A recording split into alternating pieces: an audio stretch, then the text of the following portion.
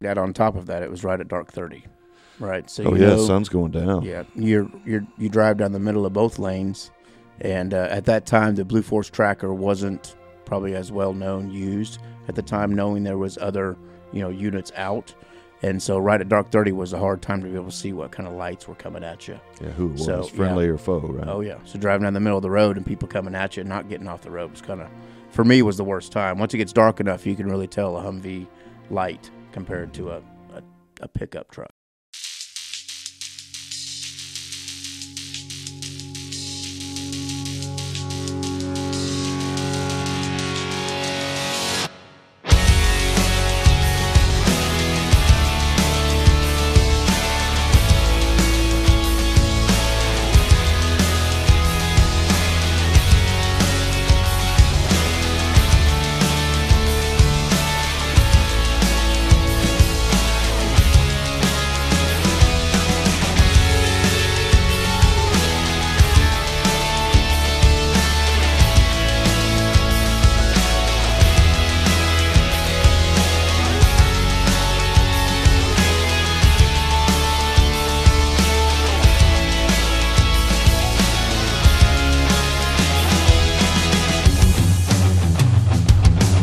All right, Sheepdog Nation, we are coming at you with our third podcast. You know what? We are excited about what the podcasts that we are doing are going to highlight when it comes to us recognizing the service and sacrifice of so many of our nation's sheepdogs.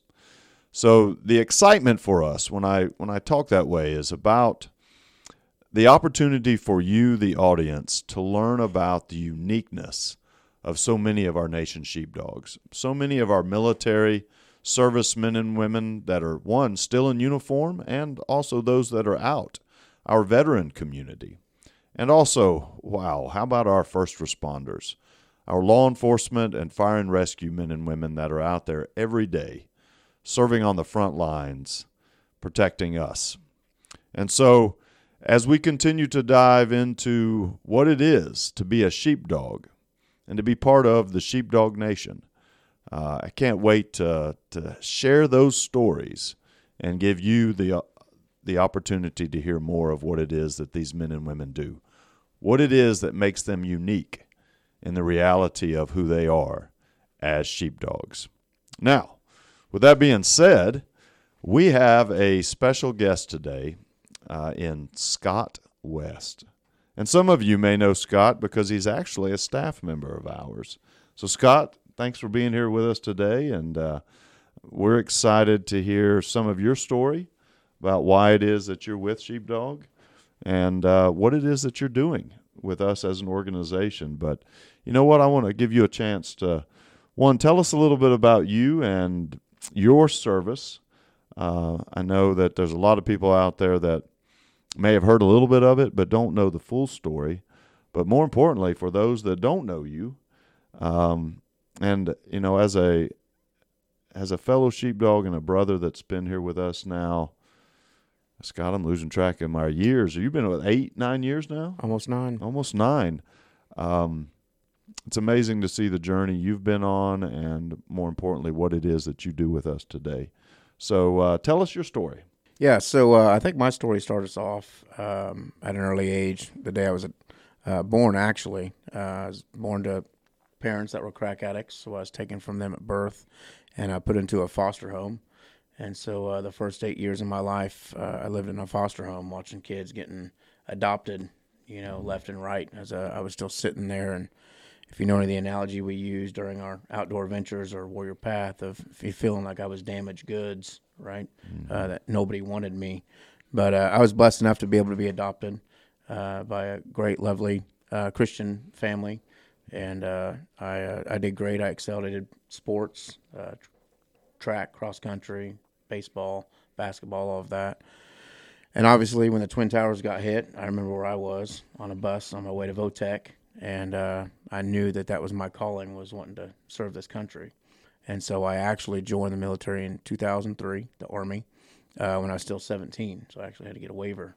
You know, I turned 18 in basic So if you know anything about trying to keep your birthday a secret and basic, it's Yeah. it doesn't work out like that. No, they're ready for you. Yeah, but of course I went through basic in Fort Sill, Oklahoma. I went through AIT, Advanced Initial Training, in Fort Bliss, Texas, and I went through Airborne School in Fort Benning, and I got to my unit in Fort Stewart, Georgia, right there in mid of 2004. As soon as I got there, I signed up for a 14 Sierra, which is an Avenger crew member, kind of off the front lines, and they changed my MOS to a 19 Delta, which is Recon Cav Scout. So the last couple months I was in country before I left for advanced party was learning my new job, route clearance, kicking down doors, etc. And so I went over in November of 2004. And again, we worked with military intelligence, special forces, gathering information on high-value targets, cache searches, route clearance, all the way from Kuwait all the way up into northern Iraq. I was with, again, attached with 3rd ID, 101st Airborne Division. And I always, tell people, when we come back and we have post-traumatic stress and just how people can't, believe what you've been through. They just can't fathom what you've been through. It even goes as far as I remember us getting into Kuwait and the guys that were taking over or that we were taking over for, I remember talking to one of them and asking them how it was, right? And we'd both been through basic, both been through AIT, been down range, and he tried to explain to me what Iraq was like. And even still being there, I still couldn't fathom what I was getting into when we got north into Iraq. And so I was there for almost a whole year. I had a couple of days left for us coming home. We were actually doing right seat ride, where the people that were taking over were riding with us. 1 week out of every month, we pull QRF, a quick reaction force team. If somebody was to be hit with an IED, something happened, we got deployed in our area of operation to pull 360 security for those guys so they can get their vehicles back up and running and get back on the road. And so we were pulling that week of QRF, and I just got off a 12-hour tower guard, just taking a shower, and I was getting ready to hop in my chew, and a buddy of mine came to me and asked me if I could take over for him. He wasn't feeling too well. And so when we did QRF, we were actually in a different forward observing base than where we were stationed the whole time, which is about 20 clicks northeast of Balad, Iraq. We were at Camp Anaconda, and we were in Fab Palawada. And our lieutenant was going back to do debriefing on my friend that had passed away the day before. He got hit with an IED, ended up flipping the truck upside down, landing on the gunner's neck. He suffocated, passed away. And so I volunteered. I said, yeah, I'd do the mission. The only difference between this mission and most of the other missions was obviously I was the rear vehicle driver most of the time. Mm-hmm. And so I usually just followed suit with what everybody did in front of me. He was the lead vehicle driver. So, of course, you feel like there's a lot more weight on your shoulders, right? Everybody else is following suit with what you're doing. And so we headed back to Camp Anaconda. We got there. I grabbed some hot chow, grabbed some stuff out of my room that I'd forgotten.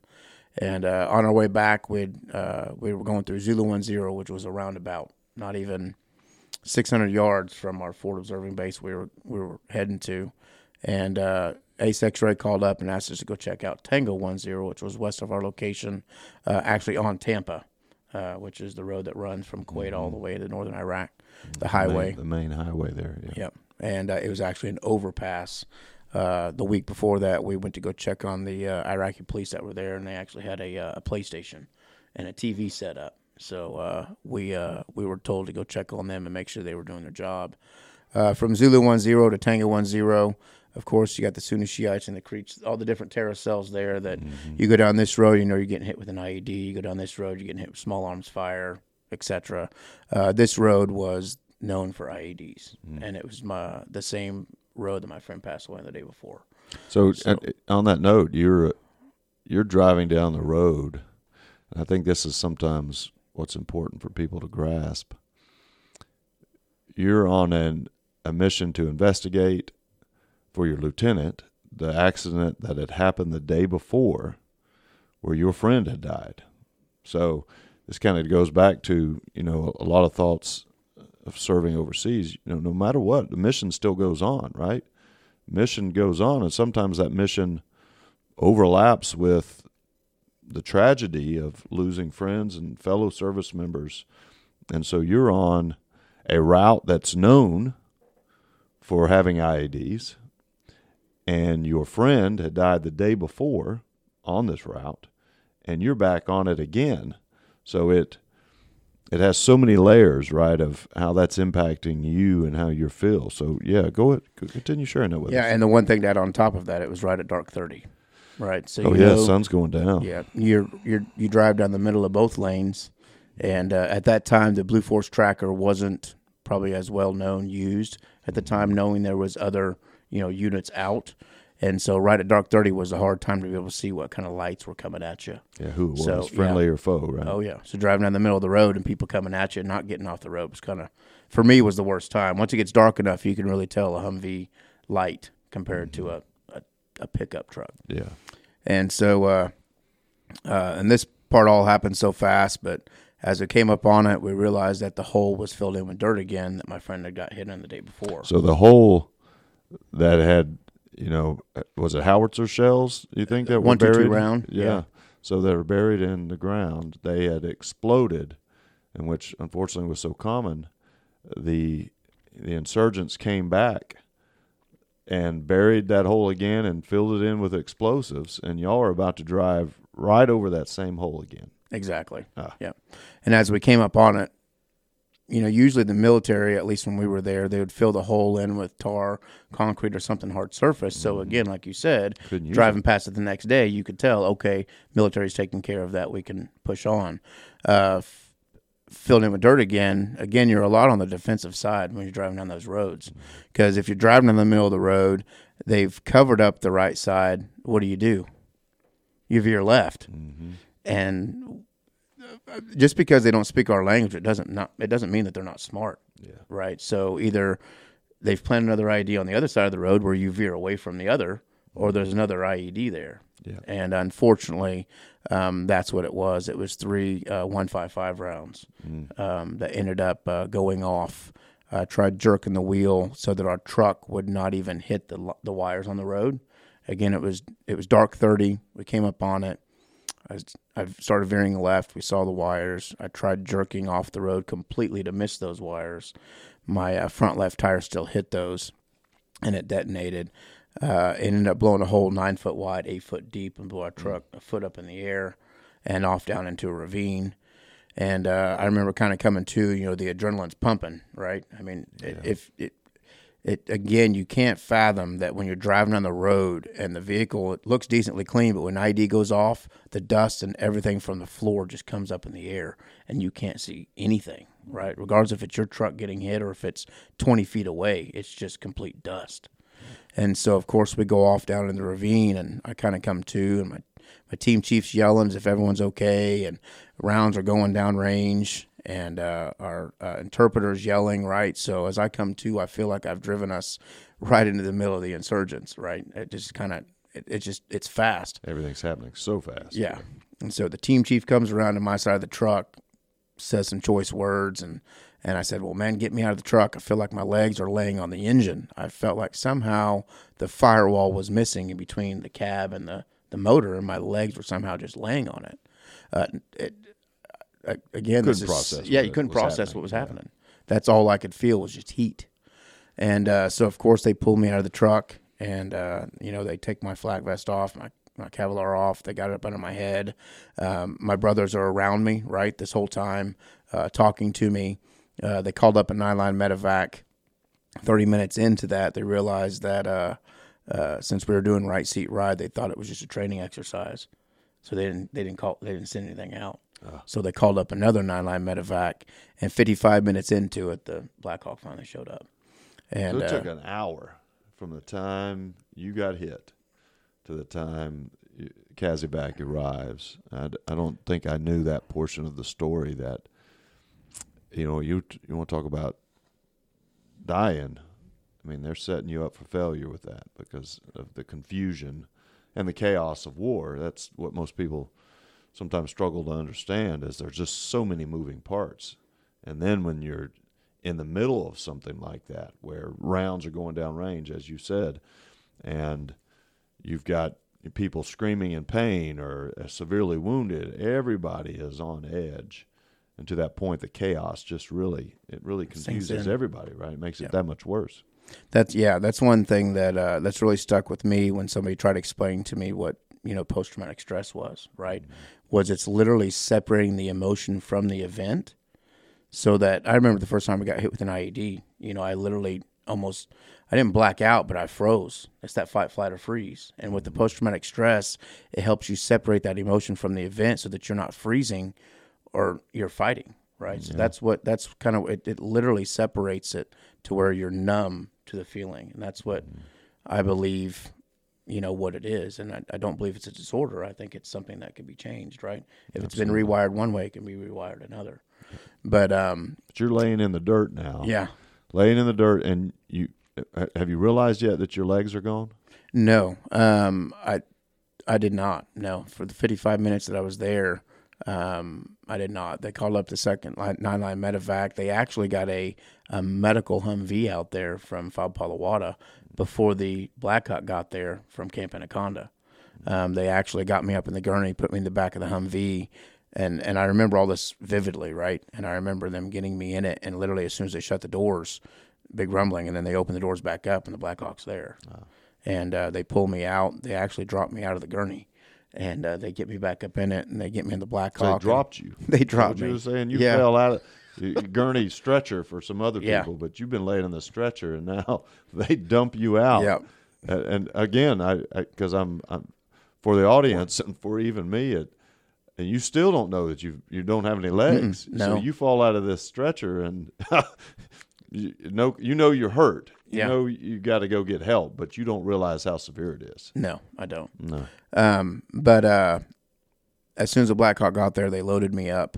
And I remember my team chief yelling, can I go with him? And he said, are you injured? And he said, no. And he goes, we have no room for nobody else. And we literally, my team chief, walked back, and the Blackhawk started lifting up. And I flatlined right then and there. So you died. I died. I had nobody around me talking to me. Right, I had none of my friends around me that were keeping me, I guess, alive in a way, and I flatlined right then and there. And it's not even but about a 3 or 4 minute flight from there, probably back to Camp Anaconda, and they revived me. And then it wasn't seconds later I flatlined again. I ended up flatlining 3 times from in the field to the time I got to Camp Anaconda there. So in that 3 or 4 minutes span, you died 3 times. Yeah. Was there any knowledge as to, was it loss of blood, shock, combination probably of all of that? Loss of blood. Yeah. If it would have happened 2 minutes earlier than that, they did not have the equipment in the field to be able to revive me. I mean, it just would have been, the best they could have done. CPR. In that helicopter at that point with a medical team prepared to do what they needed to do. Oh, yeah. Yeah. So I was lucky enough that I got to Camp Anaconda within hours of a flight leaving the launch stool. So I think they kind of slapped me together the best they could. They threw me on the flight, and I got to launch stool. I don't remember it, but I guess I called my mother and told her I was coming home early. And when I got to launch stool, they don't fly you from launch stool to the States until you're completely stable, because obviously on the long flight from Germany to the United States, there's no doctors and there's no emergency surgery. There's nothing like that. Of course, being, high altitude as well. Yeah. And I was lucky enough, again, blessed that I got to launch stool and I was able to fly straight out to the States. So they made the decision to put you on a plane and fly you immediately. Home. Yeah. Okay. So I get home and kind of this kind of all meshes together, right? Because from the time that I died and the time that I woke up felt like about 10 seconds. Like I said, I grew up in a Christian home. I went absolutely crazy, when I joined the military, right? I never cussed. I never drank. I never smoked. None of that, right? Mm-hmm. Nothing. And so I started doing it all overnight. And so it was that foxhole prayer, right? Please, Lord, let me live. I swear I'll be a shining light for you, right? That's what I said. I will stop it all. Just let me live. And it felt like 10 seconds from the time I died to the time I woke up. and I was there at Walter Reed. But in the midst of all of that, I get to Walter Reed, and I was in ICU. And again, it maybe just all just felt like a bad dream, just not, again, timeline-wise, felt right. It started coming to later. But I remember waking up in ICU, and I remember being strapped down, right, tube down my throat. And what they were doing was, when I woke up, was when they cut all my medication off. And when they cut all my medication off, I'd start screaming and breathing, and I'd be in pain. All they wanted was me to start breathing again. It was that close to death. And then they would turn it all back on. And I went through that. I even remember looking at the clock. I thought I was in Area 51. I remember them telling me that your parents will be here at 6, right? Your parents will be here. And I remember over the times that I kept waking up, I remember looking up and it being past 6, and then, trying to get out of the restraints that I was in because I didn't believe them, right? I went from literally driving a Humvee to waking up into, where I could not move, very disorienting. And you're just, it's an experience that, you've still not, and I kind of drive this point home that you're not in a position yet to still understand the gravity of your injuries. You don't understand that you've lost your legs. Yeah. So with that, we're going to take a pause for just one moment. We're going to come back, obviously, and continue visiting with Scott West and him sharing his story. But this is what it's about, ladies and gentlemen. It's about understanding the service and the sacrifice of our men and women in uniform, our nation's sheepdogs. With that, we'll be right back.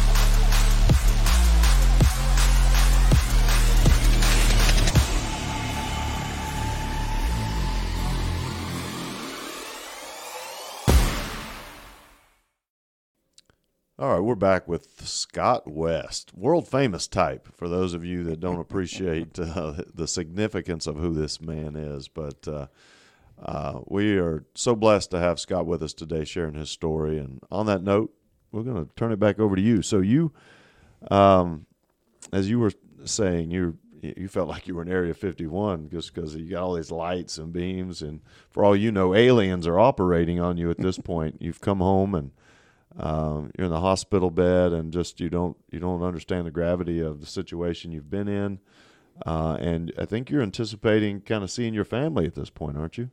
Yeah. So the ICU lasted for roughly 24 hours.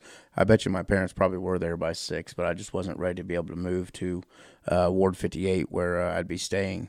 And of course, I told you from the time I passed, I died, the time I woke up was at 10 seconds. When I woke up, I actually woke up next to my mother and father, and went to lean up, right? Went to give them a hug, and that was when there was no. It's hard to explain. There was no weight, right, for my legs to lift the front of my body up. So it literally my nubs came in my face, and that's when I realized that I was missing my legs. It just all came through together, and so dude, based on that weight difference. You try to lean forward, and what most people, struggle to appreciate, we take for granted, right? As the weight of your legs kind of keeping you balanced, you do that, and what's left, your nubs. Yeah. And your injuries, you lost your legs from the knees, just below the knees, right? Yeah. So it's kind of like your knees come flying up, and you've got your lower portion of your legs are gone at this point. Yeah. So, and that's when I realized, obviously, that I was missing both my legs, and with a halo asphyxiator on my left leg, right, my femur had crushed in 14 pieces. Oh wow! And to give where I was again, you can't fathom the injuries I was at. I had 38 surgeries in the next 30 days. You were about to begin 38 surgeries. 38 surgeries. Yeah. Wow. Okay. Literally going into a surgery, coming out of a surgery, kind of getting out of that cloud, then going right back into one. My mother tells a story about us watching the same movie like 3 or 4 nights in a row, The Cinderella Man. and where they had a TV they brought in with some movies that you could select from, and I selected the same movie every single night and didn't even remember I watched it the night before. Yeah. So if that gives you a thought of just where I was those first 30 days of going in and out. But after those 30 days, obviously my parents' PTO time ran out, and of course the surgeries were gone, and started to become back to realization, right, of my injuries at the time. And this was 2005, 2006. So obviously there was no Facebook, there was no Twitter, there was no Instagram, right? Social media was kind of null and void. So for me to see the injuries that I had, there was nothing out there really for me to be able to watch or me to be able to see somebody else with my injuries succeed, right? I mean, I thought I was going to be in a wheelchair the rest of my life. I never have a family, children, and again, I would be looked down on, right, in a wheelchair, going from kicking down doors to sitting in a wheelchair, right? It sent me into a deep, dark, depression. And that's I think that's where a lot of people struggle. People that haven't experienced that sort of trauma. Something that's just jumped out at me. The power of smartphones, right? The ability to just pull your phone up and type in something and learn everything you want about it. See videos and pictures and images. And that is a little surreal now as we take things for granted like that. The ability to access knowledge and information. But for someone in your position, and you said it, and it strikes in such a powerful way how important it is for you to understand that you're not alone. And part of that is seeing other people that are dealing with and overcoming adversity, right? So you don't get to hear stories immediately, right? Or see images of someone else that's lost their legs, and you can see, okay, they overcame this, and look at how they're out wakeboarding and snow skiing and riding bikes or doing whatever they want. They're living a normal life again. You're sitting there with this new reality that you have to process on your own without the ability to see or imagine a better world, right? You're just knowing, I've lost my legs, my life is over. So, and that's what, am I right in assuming that is that feeling of I'll never be as good as I once was, right? And we talk about that in Warrior Path through post-traumatic growth. I'm broken, I'm damaged goods. No one has had it as bad as me because, again, you don't have a reference point to know otherwise. And so that depression is driven by just that feeling of being alone, that you're the only one in that situation at that time, which is very understandable, but it's trying to get people to grasp that, right? Because I don't think until right now when you said that, again, it's appreciating that you can't just look up amputees that are out there succeeding, right? Yeah, and that's what's powerful about it, because the next part of my story is, of course, a month and a half to 2 months after that of just sitting in my room again, just in a deep, dark depression. And there was a gentleman that came into my room. He was in his dress blues, and I remember I had the one thing that I did was they got mad at me for putting pins in the walls, but I had 40 or 50 hats. Back then, I was one of those flat bill guys. I can't stand them now. But I just had the whole side of the wall just with hats on it, and that was kind of my piece of feeling like I was doing something. But guy came in my room. He spoke. I think my parents still stay in contact with him today, but didn't listen to a word he said. I didn't care. And he left the room, and a gentleman came in. We called him Milkshake Man. And every single night on Ward 58 and 59, he would bring chocolate or vanilla shakes from McDonald's to all of us. You're talking my language now. I love milkshakes, oh, right? Yeah. And he came in and, of course, said chocolate or vanilla. And I said, you know what I want, right? Chocolate. And he said, well, what'd you think about that guy that I had sent in your room? And I said, what guy? And he's like, well, the guy that came in his dress blues. And I said, I didn't, listen to a word that he had to say, right? Then he shared that guy's story. He was a double amputee. So you just had a double amputee in uniform come and see you and to visit with you, but you were so out of it from depression and sadness. Yeah, You just I didn't don't care. care. You didn't care about anything at that point. Yeah. But what you were just talking about, the powerful of being able to get on a phone and be able to, relate with others or feeling like I was alone, that was the point right there where I saw the light at the end of the tunnel. So because the milkshake man, what do you remember his name? No, I don't. Hey, Milkshake Man. That's what it'd still be to me. It came to me Milkshake 3 or Man. 4 months ago in the middle of telling the story, and I really remembered his name, and then it just went back out. It'd be powerful. You try and figure out who that guy was. But so the Milkshake Man then tells you his story. So what was that guy's story? Double amputee, lost his legs, and he was still active. Oh, he's serving. He was still serving. You remember who that was? I don't. My mother and father, like I said, I still stay in or have his contact info. Because you know what I'm thinking. You had to get him out here. We got to get him out here. That connection, how powerful that is, and yeah. So hey, if he's listening, right? Right. Yeah. We need to, but maybe your parents. That's something we need to talk about offline. But see if we can figure that out, right? And that was again where I saw the light at the end of the tunnel. Right. If that guy can do it in his 40s, remember I joined at the age of 17. I wasn't even 21 yet. Yeah. I was still 20 years old. With again, no life to look forward to. Right. And there was a guy proving that wrong. Yeah. But you were now starting to connect the dots. Yes. Right. I can get there. Yeah. And that was the other thing too, was that I was embarrassed, of my injury. Forever I wore pants. Right. To hide it. Because I was embarrassed of it. Right. And so long story short, right, to be able to prove to you that his story changed, my life, was that 3.5 months, after my injury, I was in Vail, and I went on an event with another nonprofit there that was doing things for veterans, and they took me mono skiing. If you know what a mono ski is, it's like basically a sit-down ski, one single ski with outriggers, and you literally go down the mountain. This is right? 3.5 months after your injury. 3.5 months. You're now on a mountain slope skiing. Yeah.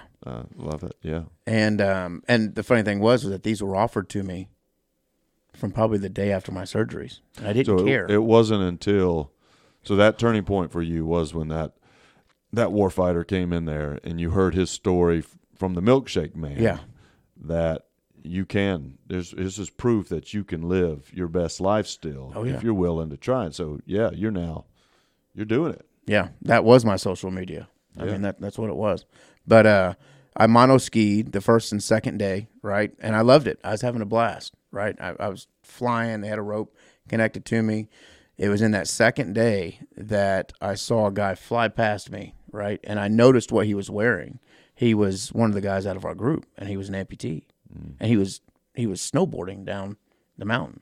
Had he lost both legs? Single Single amputee. leg, but he's yeah, and he'd been there for probably 6-7 months on a snowboard. Okay, like it was nothing. And so that night at dinner, I remember I was probably silent there for a little bit as everyone else was talking. I finally spoke up and said, "I think I'm snowboarding tomorrow." And they, you just stick with the mono ski, And then I kind of like, well, no, actually, I'm snowboarding or I'm not doing anything. Like I'm snowboarding. And God bless their souls, they pushed my wheelchair out in the snow, from the back of my room, and they strapped my legs to the board, strapped me to the board, and then lifted me up and pushed me, down the mountain. I didn't make it 30 yards, right? Well, 30 yards still. Now, people with their legs sometimes can't do that, and you just did that with prosthetics. Yeah, I couldn't even. This thing is that I couldn't even walk yet. Wow. I couldn't even walk without a walker. And you're snowboarding. And I'm snowboarding, and I have over 450 staples in my legs. Right. Oh yeah, literally still from your surgeries. Oh yeah, from my surgeries. Injuries, yeah. Oh yeah. And so that was again where I felt like I had that oomph. I had that adrenaline rush, that go right. But obviously, I was there at Walter Reed for 13 months. I got out in February of 2007, and I took for granted, right, just like everything else in life, I took for granted what I had there, right? I wasn't with my brothers over in Iraq, but I was still with a bunch of guys that understood what I'd been through, right? And we have sick sense of humor, sick minds, and that's just how we are. And I was getting out, and I thought everything went great. I got a condo about 6-7 miles away from my parents' house, no yard to mow. Thought I had everything made. And about 3 or 4 days after the new wore off, I was back into that deep depression, right? I was back at home, not just, not overseas with my brothers, but I wasn't with anybody that understood what I'd been through. You're alone, yeah. Yeah. And that's when everything really started crashing down. At Walter Reed, it was the depression, right? This was drinking and drugging and numbing the feelings of what I had, right? The survivor's guilt, what would have happened if I would have went left, if I would have went right, if I would have stopped, if I wouldn't have been there at all. And you begin to really process everything in a new, real way. Oh, yeah. Because when we talk about it, you're sitting on the couch. Yeah. Right? You're at home alone on the couch, and you're processing life, and you're processing everything really for the first time. Probably clearer head than you've had in a while, no distractions. So you're sitting there alone, and it's hit you. Oh, yeah. And I don't know how much it plays into the factor of, but again, I grew up in a Christian home, so I was somewhat of an outcast, in middle school, high school, etc. So, of course, when I got back, I didn't really have friends, right? So I moved back to my hometown, but there was nobody really for me to call but my parents. I mean, that was it, right? Well, and to clarify, it wasn't just that you were in a Christian home. You had really strict parents. Yes. You had very strict religious parents that kind of, you were alienated a little bit from having normal friends in a way, because your parents, in their own way of thinking, the best way to protect you from the world was to keep you from the world, right? Yep. So you didn't have that type of friend structure when you got back. Yeah, which I do credit that. I know it seems like it was bad, but I believe that I am who I am today because of my upbringing. Because of that upbringing. Because the way that I was trained. Just took right? a little while to appreciate the value in that, because Yeah. I think you've shared with me before that your parents were concerned because of the background you had with your parents, right? Your birth parents, who were addicts. They were concerned that probably if they kind of let you out into the world, so to speak, in school and exposed you to too much stuff, you may have the addictive personality. Yeah, that personality. Yeah. So they were trying hard to protect you from yourself. Yeah. So it wasn't just, hey, we're Christians, we're going to keep you from the world. It probably had more to do with their fear of doing the best that they could for you based on your background, right? Yeah. Yeah. And so, of course, like I said, it was all downhill from there. Got into a failed marriage. The only good thing that came out of that was my son, Kipton. And I lost all of that, right? She ended up leaving me because of my addiction to pain pills, right? That was one thing that the VA did, was literally just shoved them down my throat, right? I mean, and of course, playing the victim card. You could get as many pills as you wanted, right? All I wanted, yeah.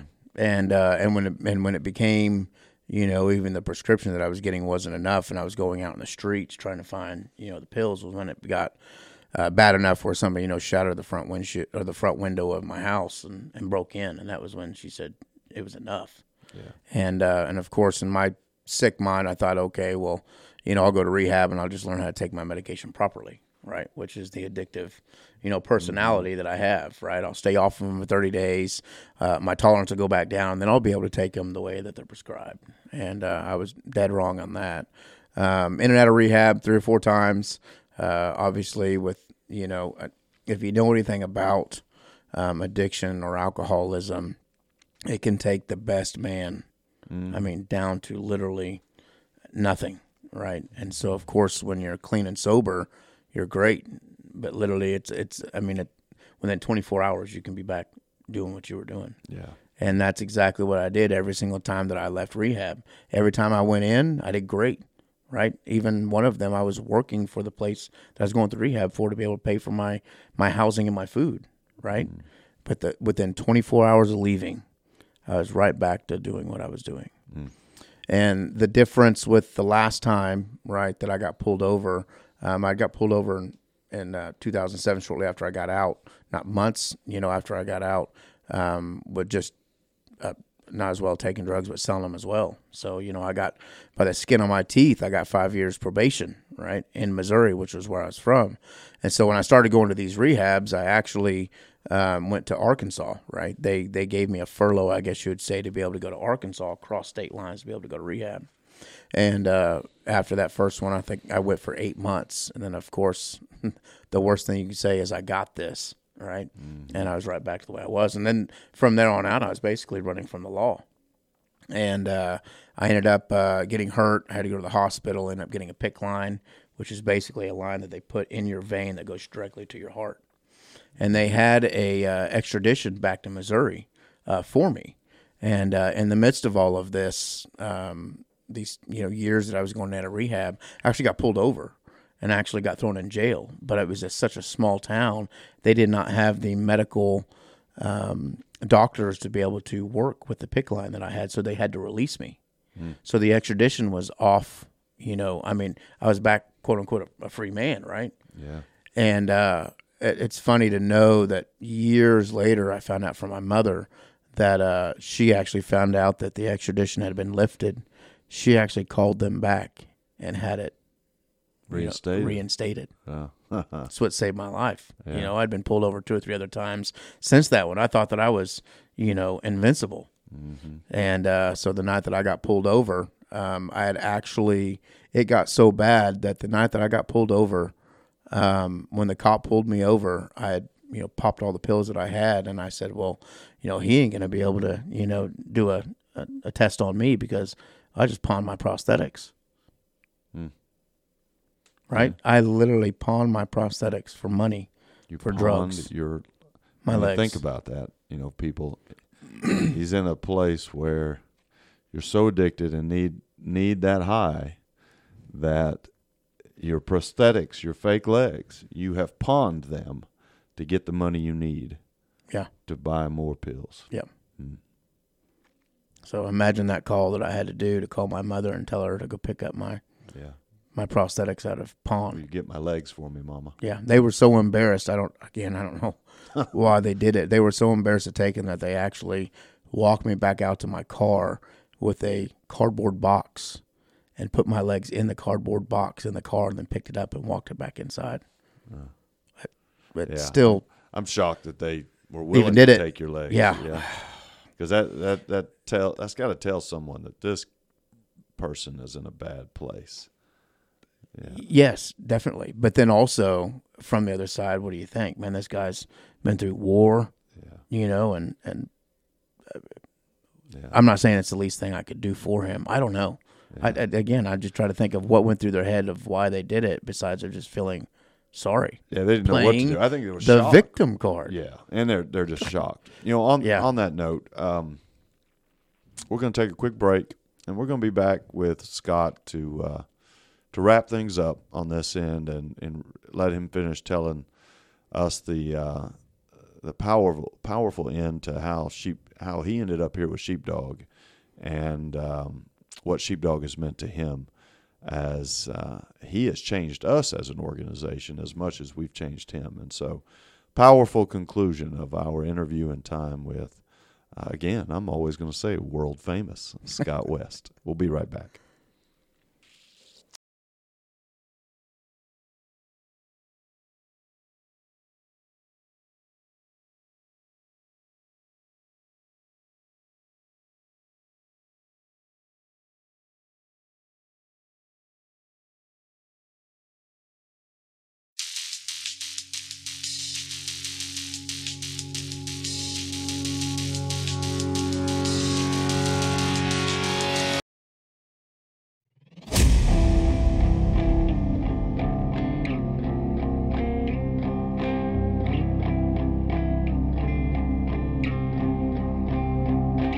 It doesn't matter how long you know that you're getting out for. Even if you come in and you do 4 years and that's your plan the whole time. I'm gonna do 4 and I'm gonna get out and I'm gonna go do this. it's still hard to leave those people who understand you.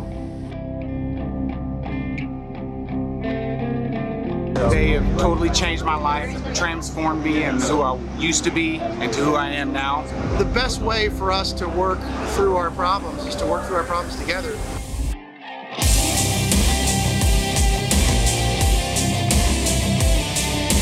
I got off the couch, got out of that dark place. I got put on an adventure. I wanted to make veterans feel the way that I felt on that adventure. And Sheepdog was able to bring us out here and be able to honor him and his family.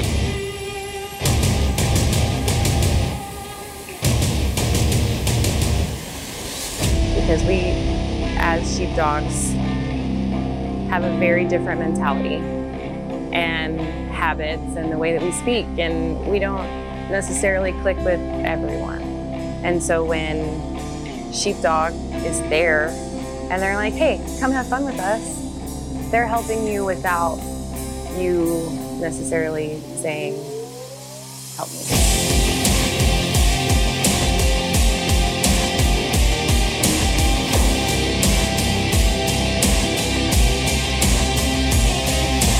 So these kinds of events, people not only get to feel refreshed when they get to go out, but imagine if that was your life. We're set here when our potential is way up here. It was like a reset, a recalibration. I mean, this is really for anyone who needs a family and it needs a reason to just get off the couch. And this is honestly the best thing that's happened to me since the Marine Corps, and I couldn't be more grateful.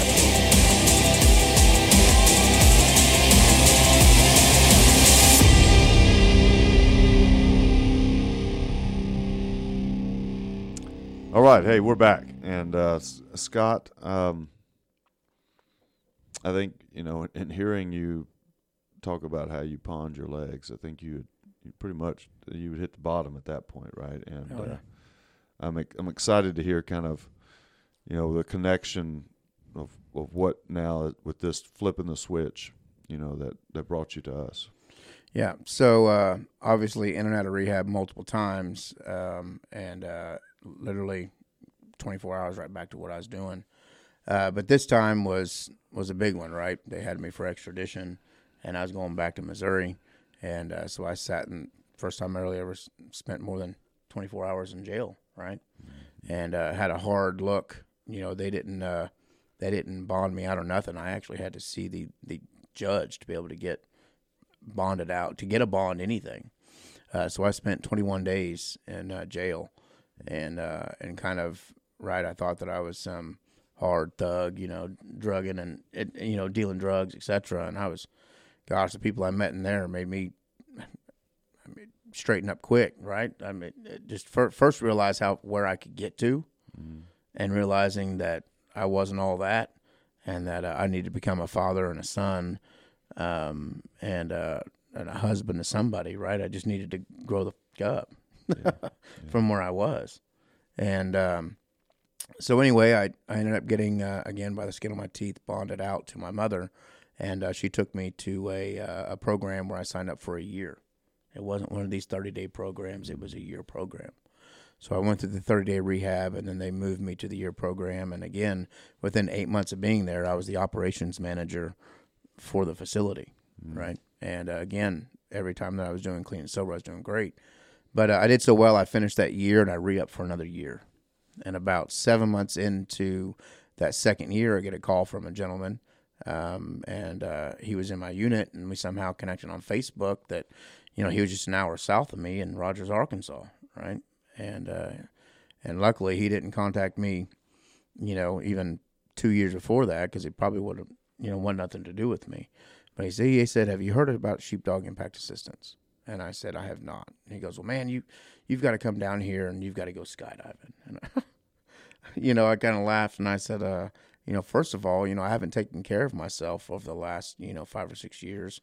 My prosthetics, I can barely take a step without them falling off, right? Let alone skydive, And he goes, no, I don't think you understand. That's what's different. They challenge people to get out there and do those things and get off the couch. and do things that they don't think that they could ever do again. And of course, I was making every excuse in the book. Well, I've been on other, events with other nonprofits, and it's nothing but a drink fest. I said, man, I'm 18 months clean and sober. I don't need to be going on an event like that, And he said, that's where I'm telling you, it's different, man. You've got to just come check it out. And he for 2 weeks, he just nonstop, until I finally gave in. And I came down here to Rogers, Arkansas, and went skydiving. And I remember it. I remember the people that were there. I remember being in a group chat. I remember, again, skydiving. They strapped me. I was like a Joey, right, to his mama. No legs, like I was just strapped to a guy to his belly, just, flipping there. But they threw me out of a perfectly good airplane. And what was different about this was, again, there was no drinking. It was like a family. And when I left, the text didn't stop, right? It wasn't like after I left, they were done with me. Sheepdog was done. It was, man, when are you going to come on a Spartan race? Or, when are you going to come whitewater rafting? Or when are you coming to Yosemite or D.C. or New York? Or, it was just one after the other. And I finally told him, I said, man, I'm just getting my life back together, right? I get 2 weekends a month. I took one to go do this for myself, but, I'm just getting my son back in my life. I don't have time to be able to do that. And fast forward about 4 or 5 months, a gentleman with Sheepdog contacted me and said, man, you need to come move down here with me, right? And just start coming up to the office and volunteering. And I said, man, I don't think my mom's going to like that, right? I've been doing good for the last 22 months, and she's got certain stipulations on if I move out, and he goes, well, what are they? And I told him to him, and he goes, well, we'll make it work. This. I'm like, okay, and I packed up my stuff, and I know my parents were very worried, at the time, was, again, what happened every time after I got out of rehab. Yeah. I was right back to doing what I was doing. The difference this time was I had a purpose. He gave me a purpose to be able to come up here to the office and staple papers and roll shirts. Mm-hmm. That's what I did at the beginning, right? You did. I came up here, and for 7 hours, it was, what can I do? What can I do? And about 3 or 4 months in, I remember our secretary coming to me and asking, hey, this veteran, I can't get a hold of him. We're trying to get him on this outdoor adventure. We're trying to purchase him a flight. Is there any way that you can, call him? I said, well, sure. And so I tried calling him, and he didn't answer, but I did send a little, 3 or 4 sentences of who I was. And I think it was the connection of a veteran, right? Mm-hmm. Boom, called me right back. And we got him on the outdoor adventure. And so that was where I kind of found my niche with Sheepdog was, right? Excuse me, the thing with me and most other veterans, right, that come back that have post-traumatic stress or injuries is that my injuries are visible, right? Mm-hmm. For me to be able to tell somebody, or, they're saying, well, I can't do it, or, I got this going on or whatever. Man, I was sleeping out of my car and pawned my legs, and now I'm here doing this, right? I just did a Spartan race, 13.2 miles, 12 and a half hours. And you're telling me that you can't do that? And you're all there, right? That was kind of where we have this wall that we have up, right? And it's that unspoken bond from veteran to veteran or law enforcement firefighter. We're kind of all on that same basis, right? That we run towards the firefight. Law enforcement runs towards the firefight. Firefighters run towards the fire, right? It takes a certain kind of person to be able to do that. And knowing that I walk up to another veteran and knowing that if we were on the front lines, he would give his life for me and I'd give my life for him, right? That's just that bond that you have. And so, again, for a veteran to be able to contact another veteran, and I think there's been a couple of times where I, said, man, just suck it up. Like, really? Again, look at my injuries. Look at where I've come from. And you're telling me you can't come out here on a fully sponsored, event? It's, as I sit and listen to that, you've become the man that came into your room that day in his dress blues and was missing his legs. That's, you weren't in a place to hear it yet, obviously, because it was so fresh, but you are him. You are doing that with so many lives now and touching the lives of so many military and first responder men and women that we serve. But I think what's most important about your injuries is, you have visible wounds. And to your point, we as human beings, the unfortunate side is seeing is believing for us, right? We want to see it to believe it. Because when we talk about people's, emotional trauma and post-traumatic stress and what they're dealing with, in their hearts and minds, you can't see it, right? And, outside of it manifesting in addiction or depression or whatever it might be, but it's still just not, are you making it up? Are you just acting? Are you playing? But when you see that you don't have any legs, it's no joke, right? And so it is. Your story is powerful, and your ability, to your point from that first time that you were asked to try and help reach a vet, you've excelled at that. And that's, I think, for me, as I've continued to watch you grow, I think that's the most important piece that we miss and take for granted sometimes, is your ability to connect with men and women that feel like there's nobody else out there that understands them. Because you've also been through the addiction piece. I mean, you've run the gamut. I mean, you've got the physical trauma, you've got the emotional trauma, you've got the TBI, you've got the addiction, right? You've got all of it. And so if someone had an excuse not to get off that couch, it's you. If someone wants to sit and, say, well, this or that is my reason, well, you've got every single one of them if you wanted it to be that way. You could play that victim card if you wanted to bad enough, and yet you're now in such a powerful position, and the pride we take in having you as our outdoor adventure director in getting and keeping people up off that couch. Two things I have to say from that. Man, if you would have known me when I got here, clean and sober, man, I was ate up to where I am now, right? Oh, yeah. And the other thing I hear from that, as you continue to say, is trauma. And the one thing that I've learned, that trauma is trauma. It is. It's trauma. Mm-hmm. No matter, your trauma is no worse than my trauma. I mean, it is all in the same. It is no worse or no less. Yeah. Right? It's all about how you grew up, right? And how you were trained to the way that you are. You can have two people see the exact same event, and you cannot discredit one from the other because of just the way that they were trained. It's their experience. But it's still trauma. Yeah, absolutely. So, and I think, to that, it's kind of like I was stressing, you've had them all. So no one can come to you and say, well, my trauma's less than or greater than or whatever. It's like, I've had them all. I've been through it. There's nothing that I haven't seen or felt that you're feeling. And it's your ability then to go, no, we're all the same. As human beings, we're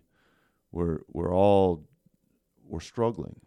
And as we talk about, you can either struggle or you can struggle well. You can turn your struggles into strength, and you're the epitome of that, Scott. And that's why we love you so much. Is if you're struggling well, my friend, and so much to be proud of, and you're an inspiration to so many out there that they make up those excuses. And so I'm excited about what you're going to continue doing with us. And thank you so much for being here with us today. Thank you. And I think one last thing to end it on, when you were talking about the lives, that were saved. I talk about my life being saved twice, right? Once was in that field, right, when they got me on that Black Hawk, and they saved my life. And I feel like the other time was when I found Sheepdog, right? I don't think I would be here today when plenty of other stories we've heard of the veterans that have come, or sheepdogs that have come through, is that I don't think I would be alive today if it wasn't for Sheepdog. Wow. So thank you for having me and putting up with me. Well, we appreciate you. And, on that note, putting up with you is a blessing, brother. As painful as it can be, I've learned so much from you and watching you grow that your value is limitless. So, thank you for putting up with me too, right? And the challenges I throw your way, but it's because I know you can do it. And you've proven it so many levels. You've overcome so much. There's nothing we can't throw at you. On that note, if if there's anything that anyone out there that would like to learn more about what we do, obviously our website is available to you, and you can contact us directly. But more important, if you are someone that feels like you're in a place as a fellow sheepdog, someone that has a military or first responder background, still serving or not, doesn't matter. We want to give you the opportunity to get up off that couch with us. And Scott is the man that you can start talking to that can help you with that journey.